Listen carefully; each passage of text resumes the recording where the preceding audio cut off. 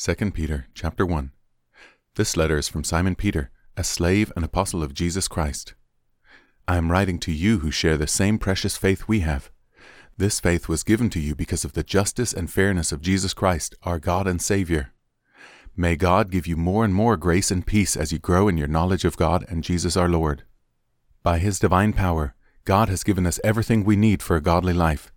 We have received all of this by coming to know Him, the one who called us to Himself by means of His marvelous glory and excellence. And because of His glory and excellence, He has given us great and precious promises.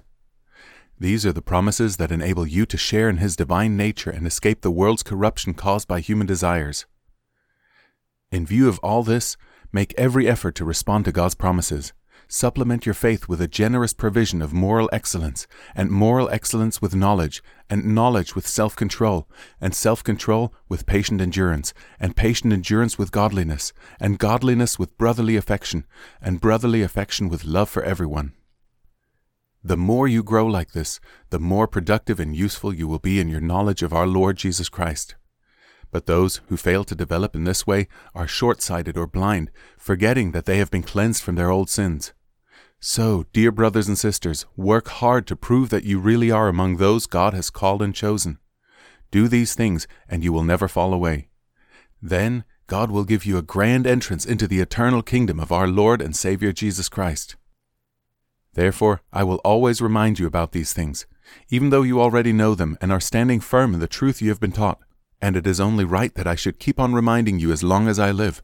For our Lord Jesus Christ has shown me that I must soon leave this earthly life, so I will work hard to make sure you always remember these things after I am gone. For we were not making up clever stories when we told you about the powerful coming of our Lord Jesus Christ. We saw His majestic splendor with our own eyes, when He received honor and glory from God the Father. The voice from the majestic glory of God said to Him, "This is my dearly loved Son, who brings me great joy." We ourselves heard that voice from heaven when we were with Him on the holy mountain. Because of that experience, we have even greater confidence in the message proclaimed by the prophets. You must pay close attention to what they wrote, for their words are like a lamp shining in a dark place, until the day dawns and Christ the morning star shines in your hearts. Above all, you must realize that no prophecy in Scripture ever came from the prophet's own understanding or from human initiative. No, those prophets were moved by the Holy Spirit, and they spoke from God.